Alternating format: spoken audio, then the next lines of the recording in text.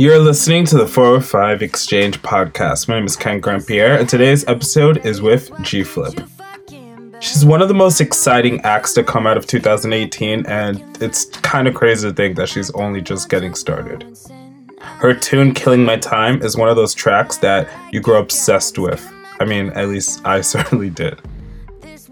She's a multi-instrumentalist from Australia. Originally first a drummer, then she taught herself keys and singing and so many different instruments. And throughout this talk, we go into that wild story of how music became her life and how she just ran with it.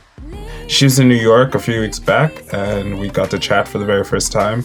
And we don't only go into her music, but we just go also into the wild ride that 2018 has been for her, as well as what we can expect for her in 2019. This is the 405 Exchange with G-Flip. Enjoy.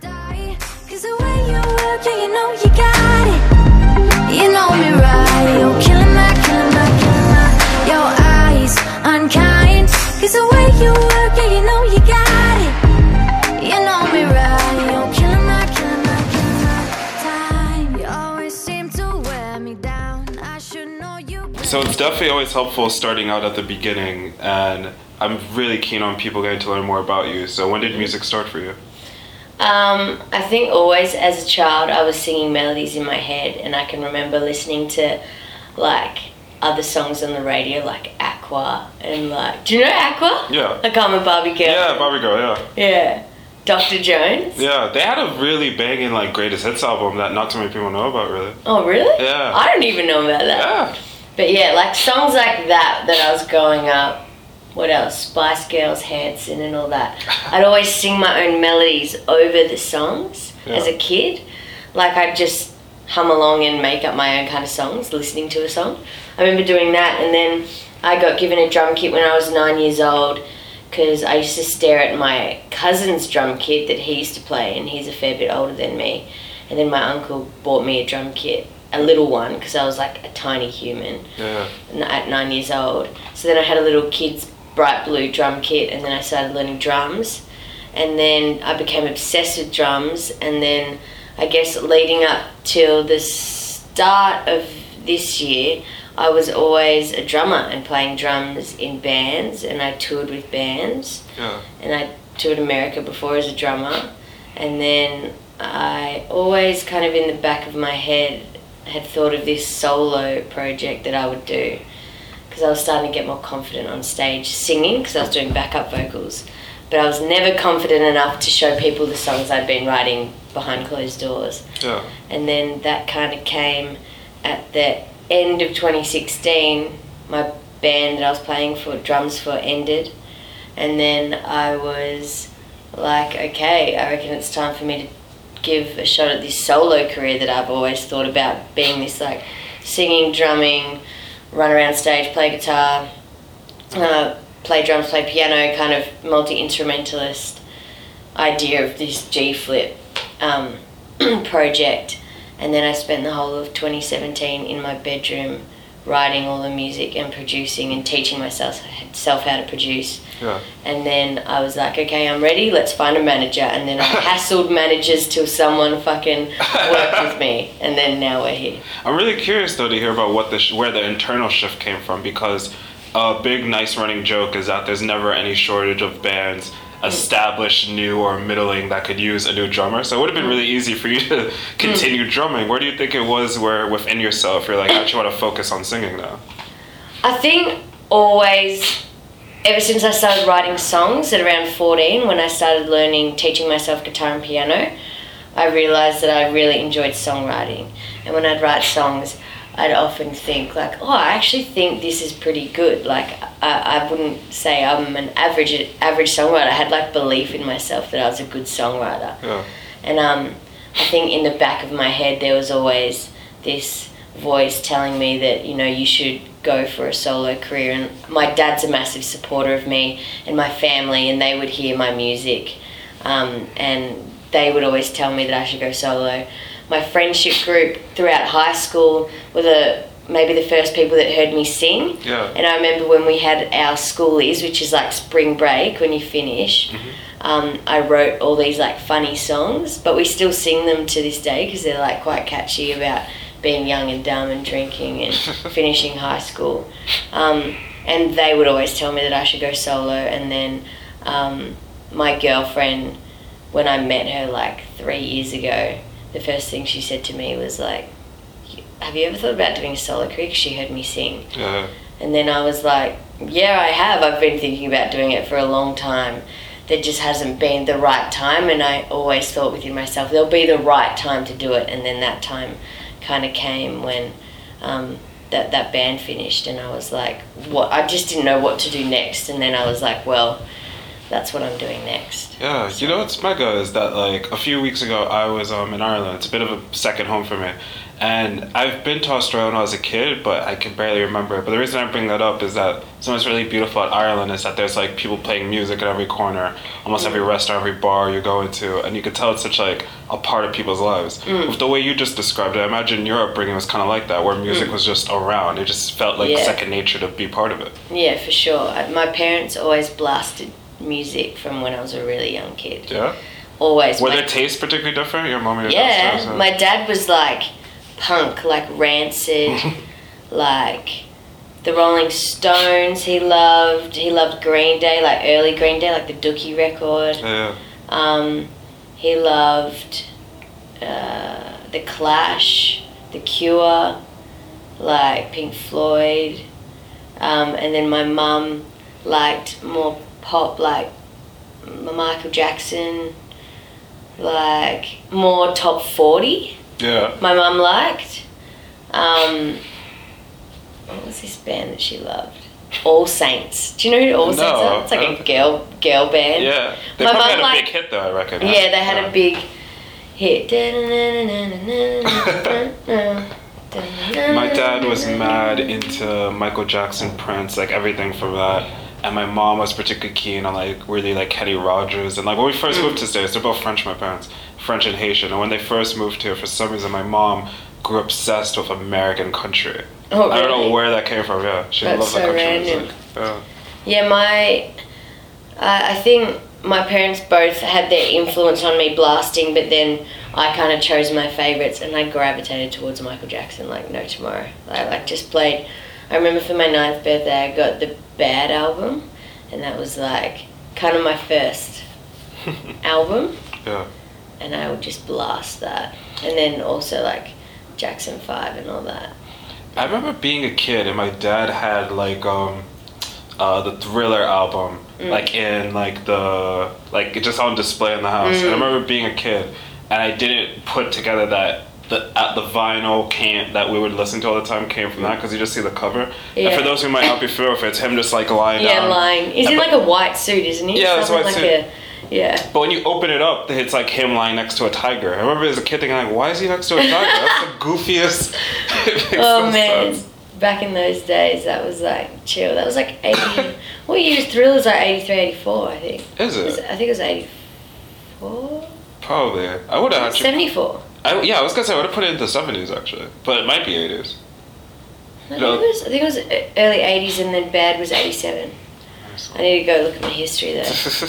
You know, I want to start asking you a bit about your music, like particularly About You. It's one of those tracks that you don't expect from a new act, especially as you debuted a song, because what really caught my eye with that song, well, my ears really, is the fact that lyrically and just musically, it's quite sinister, yet there's a sweetness to it at the same time, like when you're listening to it. And I love how it feels like your voice dictated the instrumentation rather than the other way around. That's something I caught. Am I right in thinking that's kind of how it came together? I always, when people bring this up, I'm always thinking it comes back to me being a drummer, and my melody's almost a rhythmic. Yeah. Like the way, rather than like singing notes that have like long held notes and like a lot of contour in the melody that's being held. I feel like mine's more like jaggeded, like you got crazy, yeah, did phase me when you went into golf. It's very like like a snare drum solo. Like, so I find that my background in growing up as a drummer, and I actually I did a Bachelor of Music and I majored in drums at university back in Melbourne. So I just did snare soloing for like 3 years. So I feel like those like rhythms in my head really come into play when I'm thinking of melodies or when I just like improv melodies on the spot. So yeah, I'd say that the melody really carries that song, I believe, because the instrumentation is so bare. I think I laid one synth, a beat, then by the second chorus an arpeggio synth I put in, and then stripped it back for the bridge, and then all that's added in the last chorus is a drum kit. So the instrumentation is so bare, and in my production I like having things quite simple. What's interesting about that, and I've noticed this a lot with talking to a lot of different singers, is that like usually there tends to be like a gap a time between someone feeling comfortable with their voice being so prominent, which doesn't seem as obvious, but I guess a lot of people find themselves needing to reconcile how they feel about their voice. But it's interesting with the way you started, you were like quite confident in your voice at the start, or at least comfortable with it enough. Like, yeah, I feel like with About You, that track is actually my bedroom demo. So when I made that, I wasn't thinking, oh my god, this is going to be my first single, this is going to be released. I like made it so like nonchalantly, like just so calm and collected, like in my bedroom, in my happy place, put it down, and then in the end I ended up releasing exactly that. We actually tried to record it like nicer, with a nicer microphone, and then I fucking hated it. And I was like, no, we're using the bedroom demo. Like, and everyone agreed. That's amazing though. I'm one of those music fans that, because I love like demos and B-sides, and I'll get pretty like geeky with it, and I particularly tend to love demos over studio recording most of the time. There's always just a quality that can't be matched. Like, nah, I'm so with you. I'm so with you on that. Demos, there's always that magic because you're not going into it with the pressure that this is going to be the record, this is going to be the thing that everyone hears. You go into it without that little thing in your head, so you're more calm and more you're more free to be creative, I feel. There's no pressure. Yeah, one of the things that made me very keen to talk to you, and I was really excited knowing I was going to talk to you, because Killing My Time is definitely one of my favorite tunes of the year. Like, that's one of those... Awesome, man. You're grinning like fuck. It's great. What I love about the podcast is like people can't see what you're doing. So it's like saying you're grinning about that. But no, like that song really has grown into being like one of my favorite songs of the year. And you did such a great song writing a pop song that still leaves you feeling affected. Like, I find myself thinking about like situations in my life that I could correlate what you're singing about, but not in like a negative way, just kind of like a bit like an earworm. And like, what's the story of how you made this one? Because that's a tune, man. Yeah, Killing My Time. Killing My Time came about really quickly. So once I kind of literally went out and got management, because I just knew that I was ready and I'd written enough songs to spend enough time in my bedroom. Everything started coming together, and they really helped me get all my ideas ready and formed to release About You. About a week before I released About You, I did one of my first sessions ever. Session is when you go work with a producer and you write a song and you just see what happens. And this was like my second session ever in the world, so I'm like not used to it. You go meet a random person, tell them about your life, and then you write a song in a day. So there's this guy back in my hometown, Melbourne. His name's Styles. Never met him before. Rocked up. We just started chatting. He's a producer, so he had his little setup. I sat in his little room. I touch everything, so naturally I'm like walking around playing on fucking his like Dave Smith like synth he's got, and like walking around, and then we just started writing, and we wrote Killing My Time in I reckon about 2 hours. And the story behind that song was I was very on and off with this girl, and then she came back into my life, and it was just as About You was about, like, I'd been working towards my G-Flip career for a whole year, so it was a week before About You was coming out, and I was so busy and so, like, I was so focused, and then she just came back into my life, and I felt like she was killing my time, because, like, or we just kept hanging out too much, and then I'd be late to something because we'd just be in bed all day, and like, and I remember, like, as soon as I met Styles, I was like venting to him and then writing lyrics about it, and then the song came together really quick. I remember the first melody I put down was the "Leave me, baby, please leave me alone," and we put down some synth patches, and then when he got coffee, and I remember I was singing that while I was getting coffee, trying to remember it, and then I pulled out my voice memos and like sang it in there, and then that's the first melody that I sang. I'm pretty sure I sang it with those lyrics as well. Leave me, baby, please. And then we just recorded that down, and then the song came together really, really quickly. I also think that melody was in my head. And you were just trying to find a place for it, like. No, I was listening to ancient Chinese music the week beforehand. Okay. Like Chinese violin, yeah. a 2-string instrument. But to me, that melody sounds very much like, it's almost bending the end of the scale, like. Oh wow. Sounds a bit like a Chinese violin, hey. Yeah, when you think about it. Yeah, until you did that, in my head just now, I was like, what the fuck is she talking about? But then seeing you do that, I'm like, wait a minute. I know. So I was listening to traditional Chinese music the week beforehand. I've got no idea why. And I feel like listening to those melodies and like Chinese violin inspired that melody. That's mad. So that's a funny story. That's really wicked, though. And you know, like, I meant to bring this up as well, but also we talked a little bit about touring before we hit the recorder. As someone who's toured before, I have to give it up to you for the fact that you found a way of making airports look so much more interesting than they are with the music video. Thanks, man. It can't be overstated enough, like how creative that video is. Like that's really, like, it's cool how that came together. Like yeah, that video. Same with About You. I've made them on my iPhone. Killing My Time.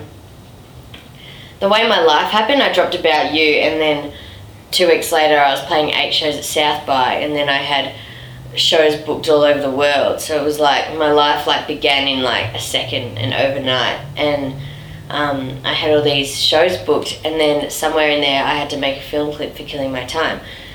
And then my team and me were talking, and we were like trying to find a day that would be free, either in London or I think I had some time in Berlin or something, like random spots to make a film clip, and I was just like, that is fucking stressful. So then I came up with the idea of making a whole film clip in the airport with my iPhone. Nice. And then I'll just sing in the airport. Now I look back at it, and I'm such a perfectionist, and I think a lot about my art. I look back on it and I'm like, that is the shittest film ever. What the fuck was I thinking? But it's charming, like it's cool that it just, you know what, I was talking to a friend about it recently, not just the video, but just like videos of that sort, and I love the fact when you can approach art in that way.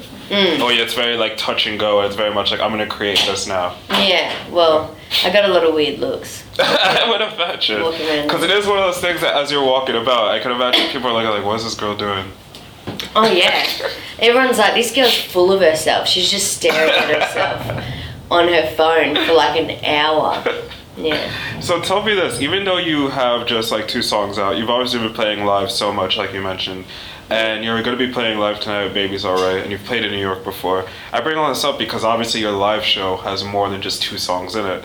Yeah. What song do you feel has been going down the best live? Like a song you haven't released yet? I think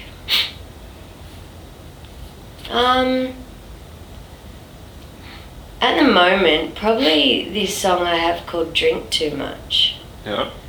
It's about, I wrote it, it's actually the oldest song in the set. I wrote it at the end of 2016 when my band finished, and I knew that I was going to go sober in my bedroom when I was going to put this all together. Yeah. So I partied my ass off until I went sober. And I remember one night I got really fucking wasted in Melbourne. And I stayed up till 11 a.m. the next day. Holy shit. And then my dad picked me up. I was like, Dad, I'm like, help me. in Chapel Street, please come pick me up. And he came pick me up, and we had a family gathering at 1 p.m. So I had like 2 hours to kill, so I wasn't going to go to sleep because then that would make everything worse. You know how you just get more tired if you have a nap? Yeah. So then I stayed up, and I was at my dad's house, and I had a piano and a bass guitar because my dad plays bass. And I wrote this song called Drink Too Much, which has like a heavy bass line. Mm-hmm. And I play bass on it live. And that song's been going down well. Everyone seems to like jump about. Other than that, a song called I'm Not Afraid. Yeah. Because there's a drum solo in it live. Oh yeah. Yeah. Do you jump on the kit and then you're like? I jump around the stage so much. I'm like, one song on drums, next song front woman, next song playing these drums at the front, next song playing guitar, next song playing bass. So there's songs that you got where you play drums and sing at the same time, yeah? Yeah. That's wicked. Yeah, man. Ah. Yeah. That's awesome. Yeah, all four limbs and my mouth going at the same time. And it's just like one big one-woman show, yeah? I actually play with two of my best mates. Oh, yeah. So I quickly realised I didn't have enough arms to play all the instruments. I could see that being like a hard thing to do. Yeah. So, funny story, one of my like best mates in the world, his name's Toothpick. I met him years ago on that last tour I did before the band broke up, and I went solo. And I was touring with his band. His band was a band from Colorado. And I met him, and we lived on a tour bus together and just became best mates. So when I was putting my project together, he's the first person I called. He flew from Colorado to Melbourne, slept on my couch. Holy shit. And so he's been with me like the whole way through. And then so is Fernando, the other guy in the band. Yeah. We needed a third member, and we didn't know anyone who was also a multi-instrumentalist, because you got to change instrument every song. So my team helped me find Fernando, a crazy dude from LA.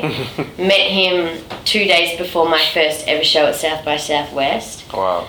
And then it was like the three best friends that anyone could have. We just got along too well. And then we all have like inside jokes and all like talking accents to each other, and like we all love each other so much. And then I was quickly like to my team, I don't want to play with anyone else. So that's beautiful. They're coming with me everywhere. Yeah. And they're so grateful, and they're just the most awesome boys ever. So tell me a bit about like, because I've known people throughout the years who have done South by and played so many shows, but it's insane the velocity in which you did it. Like, when you look back, like, do you feel like that must have been such a great week? Like, that was honestly one of the best weeks of my life. I have the best memories from it, and I have the best videos on my phone from it. And it was like the joy and the excitement that I remember from that period of time. I remember just coming back to this big hotel room.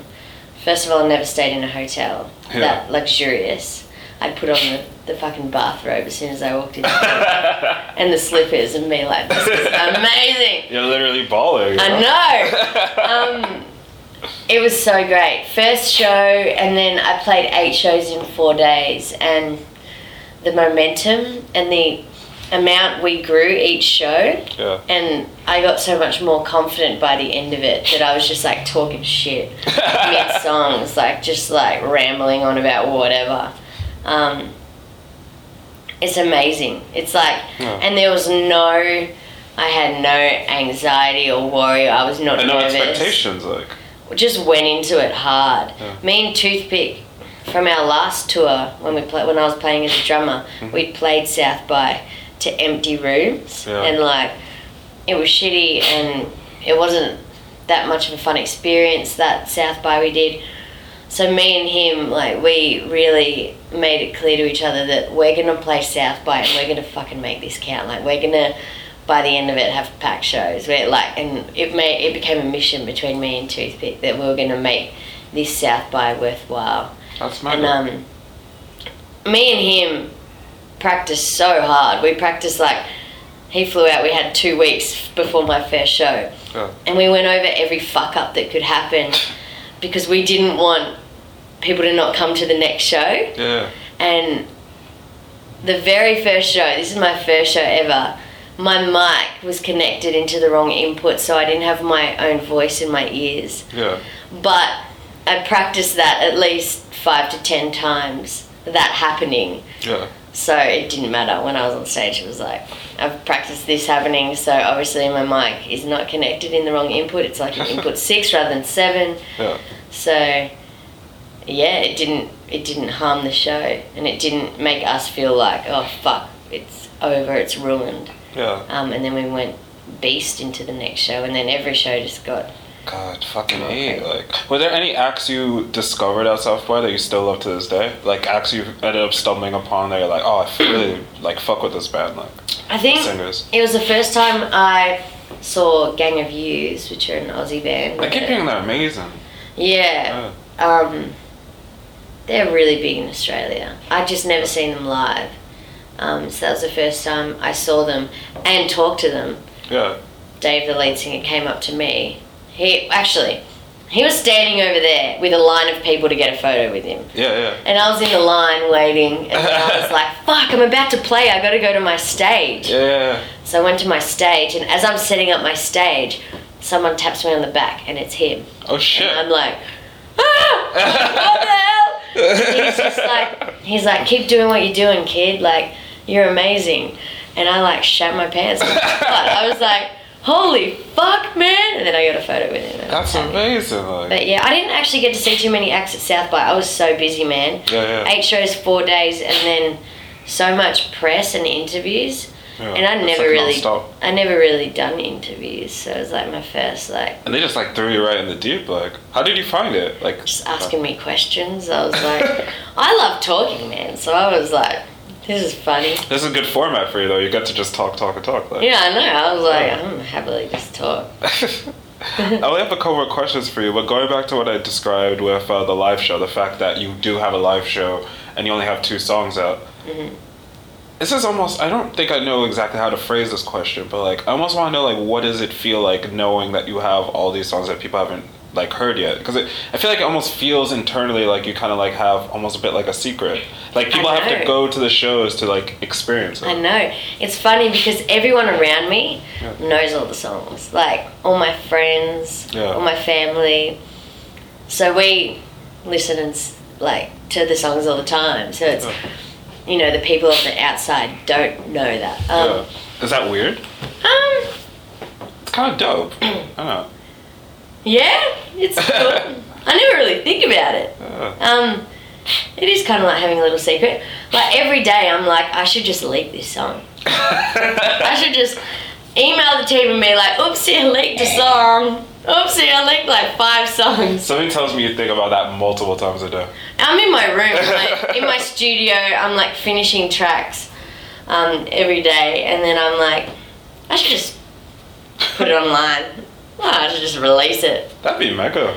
It would be. I get in a lot of trouble. You really would. You would fucking go mad as shit. No. Tell me, like, because playing music live has already been a big portion of your life, I wonder, like, how do you feel that playing live has influenced your approach to songwriting? Because I imagine, even though, like, you've still been writing songs ever since all this has started. Yeah. Do you feel like the songwriting has changed because all the live shows?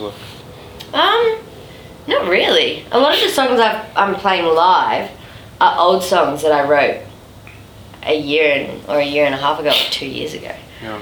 So there are a lot of old tunes. I think there's one song in this set I wrote 3 months ago, which is like before my Aussie tour. I like rushed it in there. I was like, we're playing this song, I'm going to teach you boys it, and you better just get your shit together, and we're going to just give it a go. And that's the second song in the set at the moment. But no, I don't feel... I've played live for so long, so it doesn't really... My songwriting is always kind of the same. Yeah. I write a lot about my situation in life, so I find my songs have changed just because my life's changed in my songwriting lyrically and what the story's about. That's mega that. And like, This is something I really wanted to ask you about. When I was reading up on you, I came across the story of your drumming teacher, Jenny Morris. Yeah. And I know it must be a bit of a hard thing to talk about, but I'd love to hear you talk about her, because, when I read up what you said about her, it really did hit me quite hard, Jenny, she taught me, she was my first, drum teacher, taught me from when I was 13 till about 19. So, and that part of your life, you're so impressionable and you're going through your adolescence and you're growing as a human being so much. And it's kind of that period of your life, I find that most humans have had an idol or someone that's inspired them. And for me, it was definitely her. Ever since I met her, we just got along really well, and she'd always say, you were exactly like me. We are the exact same person. You're just, 8 years younger or however younger I was. She taught me everything I knew from drums. I bought the same drumsticks as her, same drum kit as her.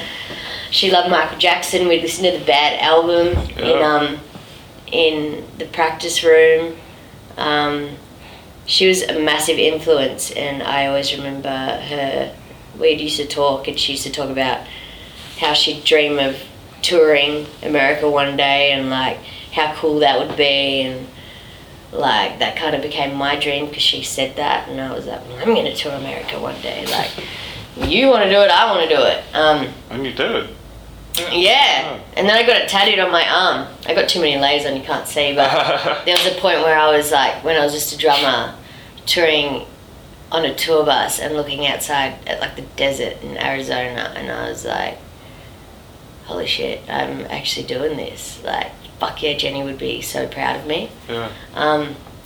And it's really cute how everything's happened for me, and Jenny's family reaching out to me and some of them coming to my shows and stuff. So they know how much she kind of meant to me, and she's just a massive influence. My main inspiration in all of this. And I'd always say to her, Jenny, what am I going to do when I'm older? And she'd always be I don't know, Flip, but you're going to do something crazy. And I feel I've just got to try and make this life as crazy as I can. Yeah. So, yeah. You know what I love about hearing about that, and I really don't mean this to sound super dramatic or whatever, but just it's mental how not many people grow up, especially as teenagers, having someone being that supportive, especially in regards to just doing something that's outside of the box. The fact she would tell that to you, that you're gonna do something awesome, it just emboldens you, I'd imagine, right? Oh man, it creeps me out almost, her saying that. It's she knew what I was gonna do with my life. You know what I mean? Yeah. You're gonna do something really crazy. But also that she believed in it. Oh yeah, she thought I was so crazy and fun, and she was a massive support. She'd leave the key to the drum room out in a pot plant so I could wag class and go play drums, because she taught me at my high school, and I ended up doing double lessons with her, and then xylophone lessons, and then orchestra. So we'd spend so much of our days together. Oh my God. I'm sorry you lost her. But. No, it's fine now. It's very heartbreaking, but I'm just trying to leave a legacy for her, and I named my drum kit after her, Jeromo. Did you? Yeah, because her name's Jenny Rose Morris, and I used to call her Jeromo, so the first two syllables of each of her names. I used to shout that at her across the school. So when it came to naming my drum kit, as soon as I came up with this idea to make this LED screen drum kit, I was just Jeromo, that's it. Never thought of another name. That was it. That's really beautiful. Yeah, man. Before I let you go here, something I really want to ask you about is I reckon obviously you're working towards an EP or an album, probably both. And I just wonder, what have you found really surprising about the experience you've had working towards that? Because it's one thing to record songs. Obviously, I've experienced drumming and acts before, but the fact you're working towards a body of work, what's that been like for you? It's been awesome. I think for me right now, I've worked out that touring, I don't get a lot of music done. Yeah. So when I'm on tour, I'm not as good as having a laptop in my room finishing production and finishing writing. So when I have time downtime or time at home, I'm like finishing as many tracks as I can, because I know when I go on the road, it's harder for me to finish stuff. So I think for this whole process, I'm realizing that I need to work a lot, like way ahead of time. Yeah.